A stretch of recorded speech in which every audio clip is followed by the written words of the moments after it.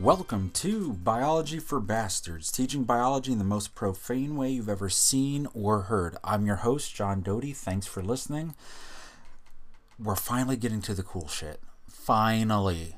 After all that boring ass shit about the cell and all that fucking bullshit, we're finally getting to the genetics, the really interesting stuff. So this week, we're on chapter 14, Mendel, I say Mendel, the pea guy, pea plants, not weird R. Kelly pea stuff, but the pea plant guy.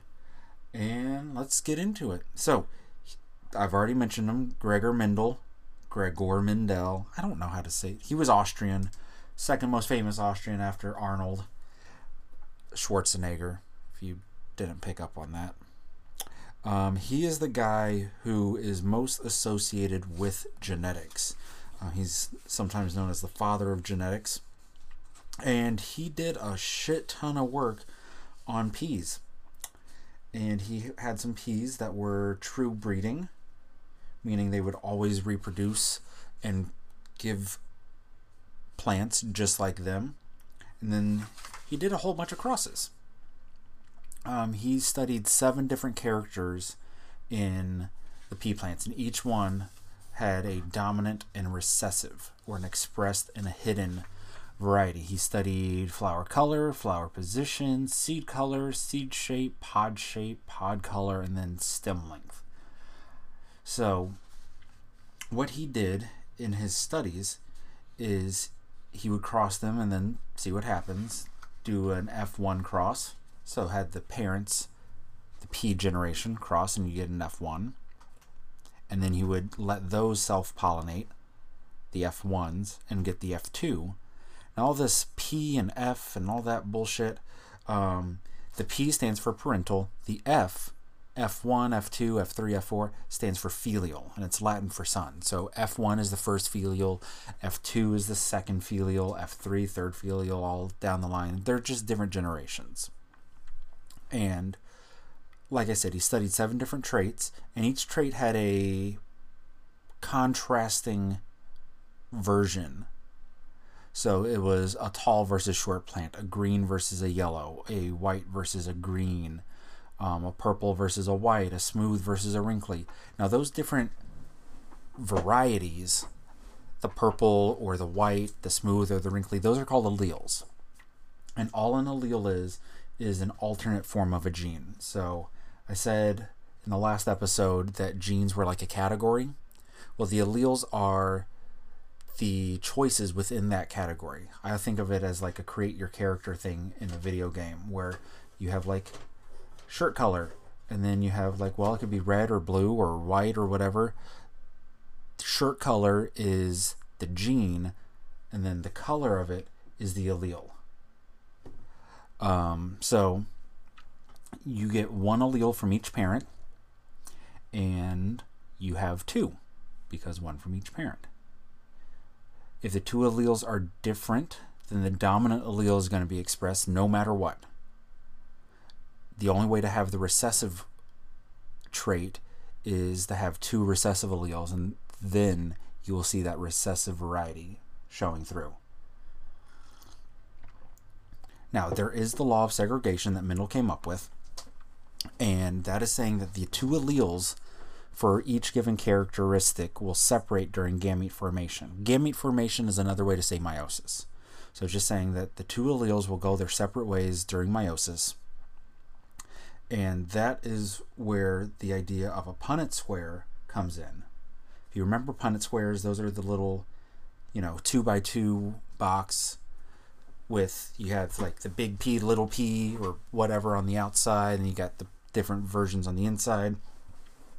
If you're confused with that, it might be worth going back and looking at the show notes.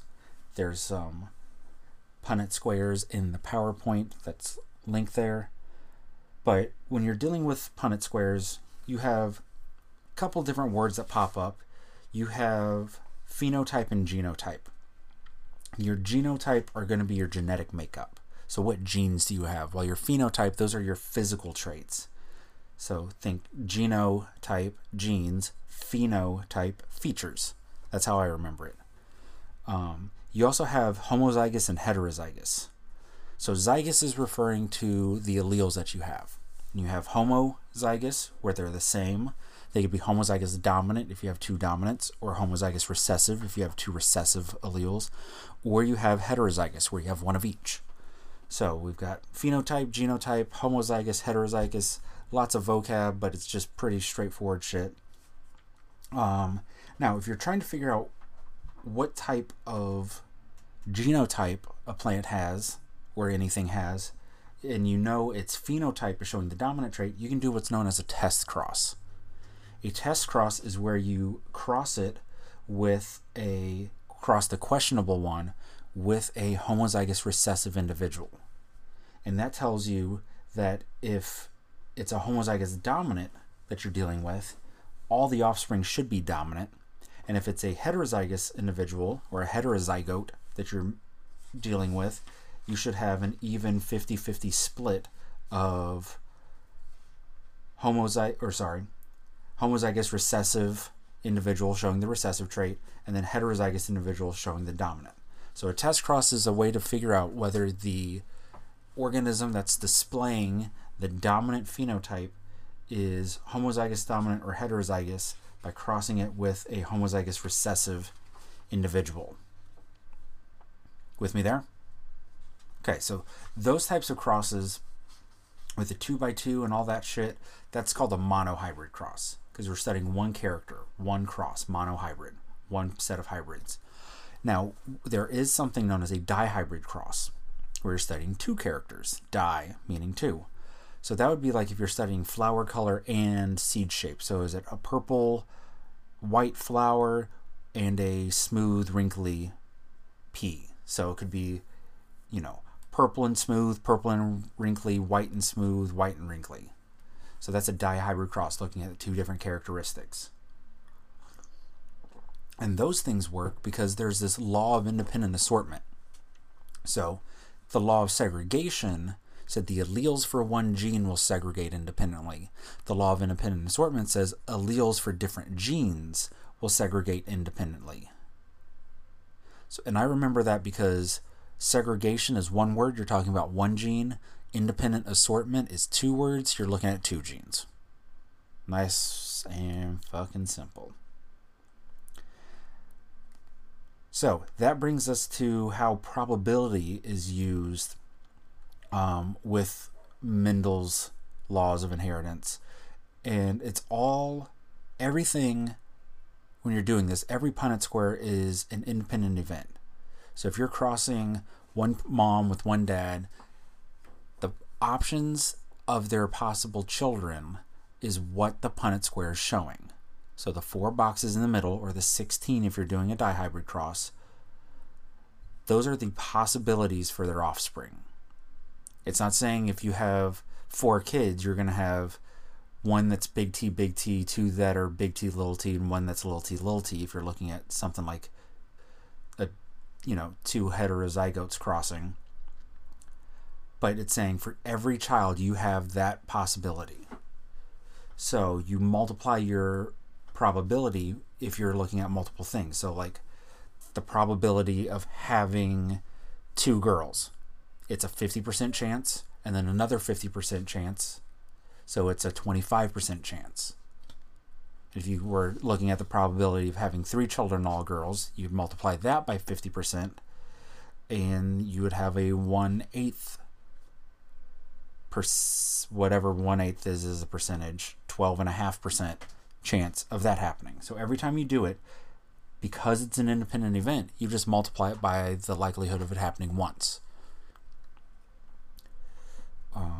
Yeah.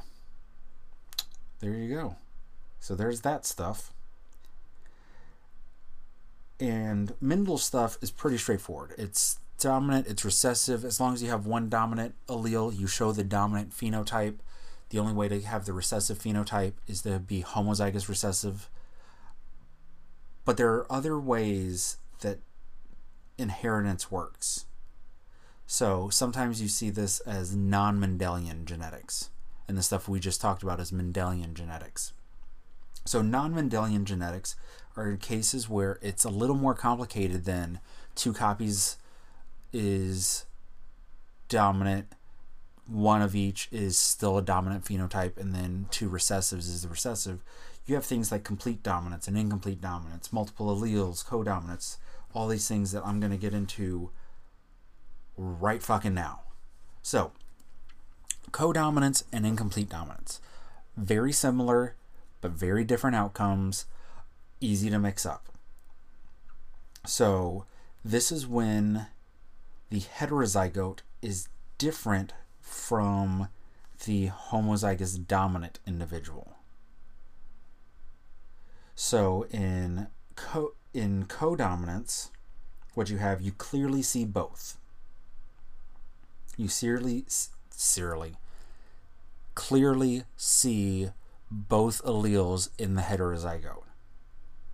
So that would be like if you're black or white, and then in the middle you are black and white, speckled. There's chickens like that and all sorts of shit. But you clearly see both. It happens in blood with the A and the B, or your AB. So there's a bunch of different examples of codominance. And the other one, incomplete dominance, is where it's a blending of the two. Where you're not red, you're not white, but you're pink. So you're not completely one, not completely the other. You're a mix of the two, somewhere in between. And codominance, you clearly see both. So where incomplete dominance is like you're mixing paint or some shit, codominance is where you're mixing like sand or something solid, stones. You clearly see both varieties. Then we have things called multiple alleles, which is super fucking obvious because it just means you have multiple alleles. Instead of just having 2 possibilities, a big T and a little t, you might have 3 alleles or 4 alleles to choose from, but each individual still only has 2. That's an important thing to remember. Each individual only has 2 because one came from mom, one came from dad. There are just multiple things to pick from. And blood type is a really good one because you have the A allele, you have the B allele, then you have the O allele. So blood's just really fucking good at a lot of stuff because it's also polygenic, meaning polygenic many genes. So there's more than one gene working on it, because when you tell your blood type to somebody, you don't just say I'm A, you say I'm A positive or A negative. So there's 2 different genes working for the same trait. So that's a polygenic. And that allows a lot more genotypes and a lot more phenotypes to be expressed for the same trait. So with blood, you have codominance between the A and the B alleles.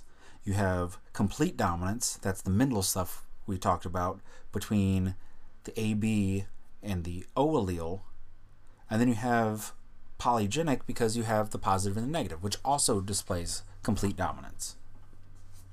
And there's some stuff that I'm not going to try to explain when it comes to blood transfusions, who can give what, who can receive what.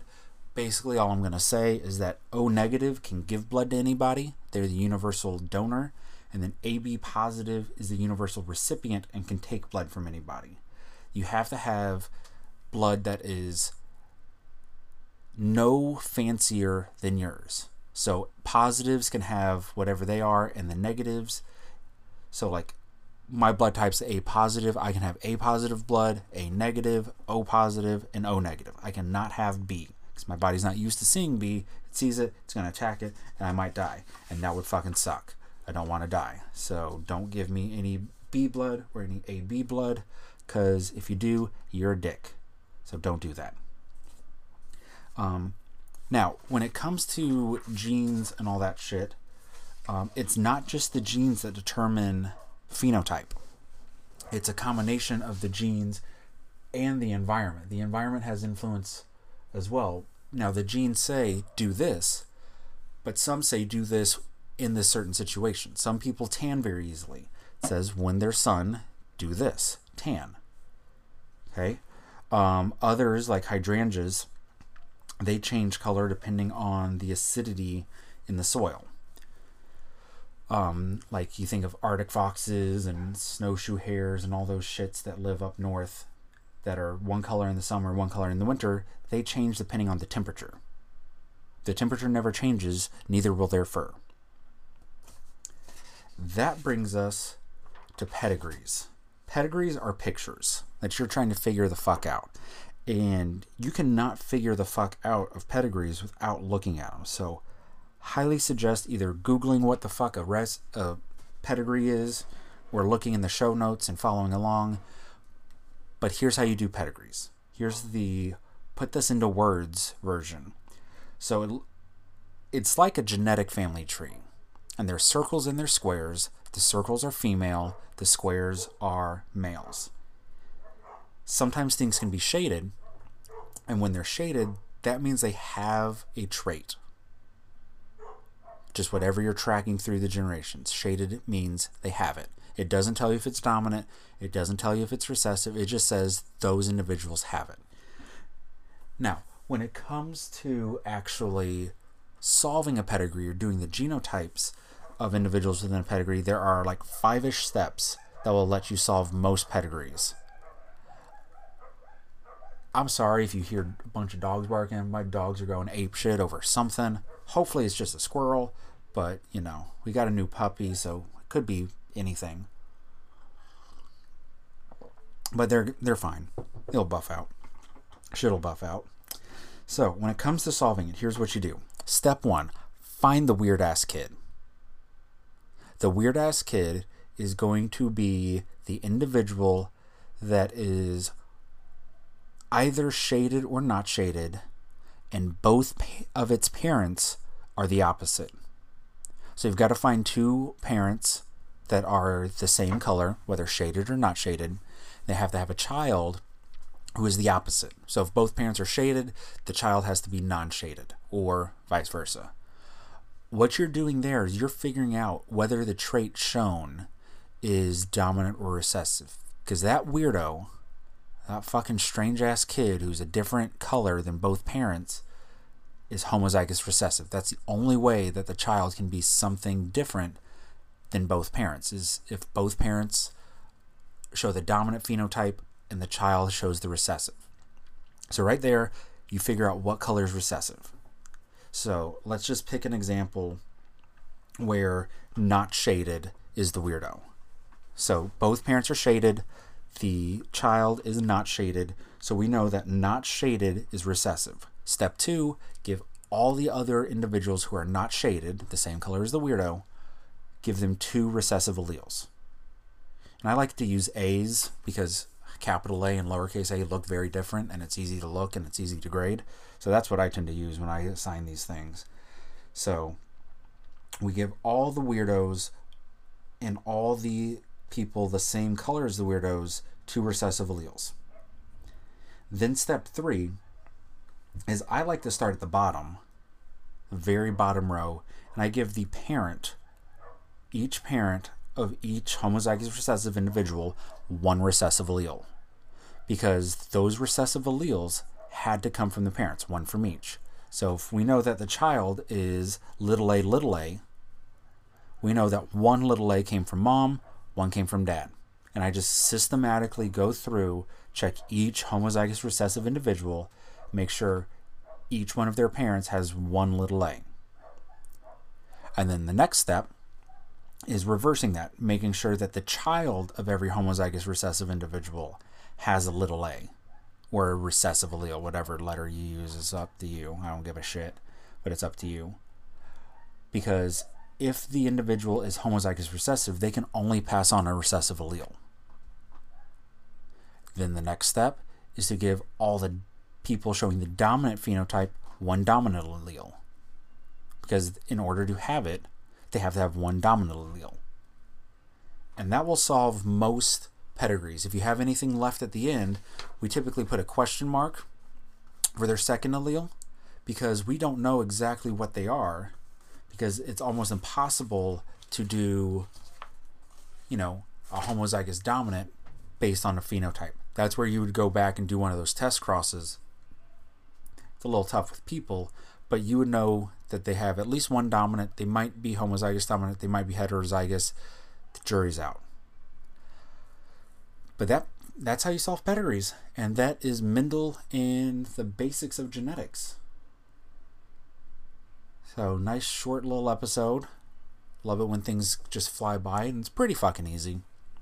So with that, we're going to wrap things up. Don't forget to rate, review, subscribe, tell everybody you know about it. Looking at the calendar, the AP test, for those of you actually taking it, that's May 11th. That is coming up fast. Right now on the track we're going, we're going to finish all the content sometime in January. I'll probably go through and start posting classic episodes, we'll call them.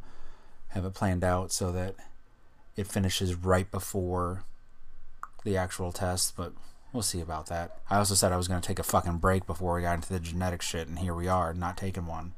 So who the hell knows? I'm just kind of winging it.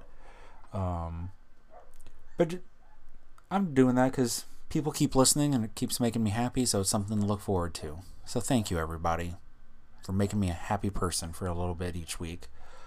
And with that, I have been your host, John Doty. Our intro and outro music is Feeling Good by Purple Planet Music. And until next time, thanks for listening.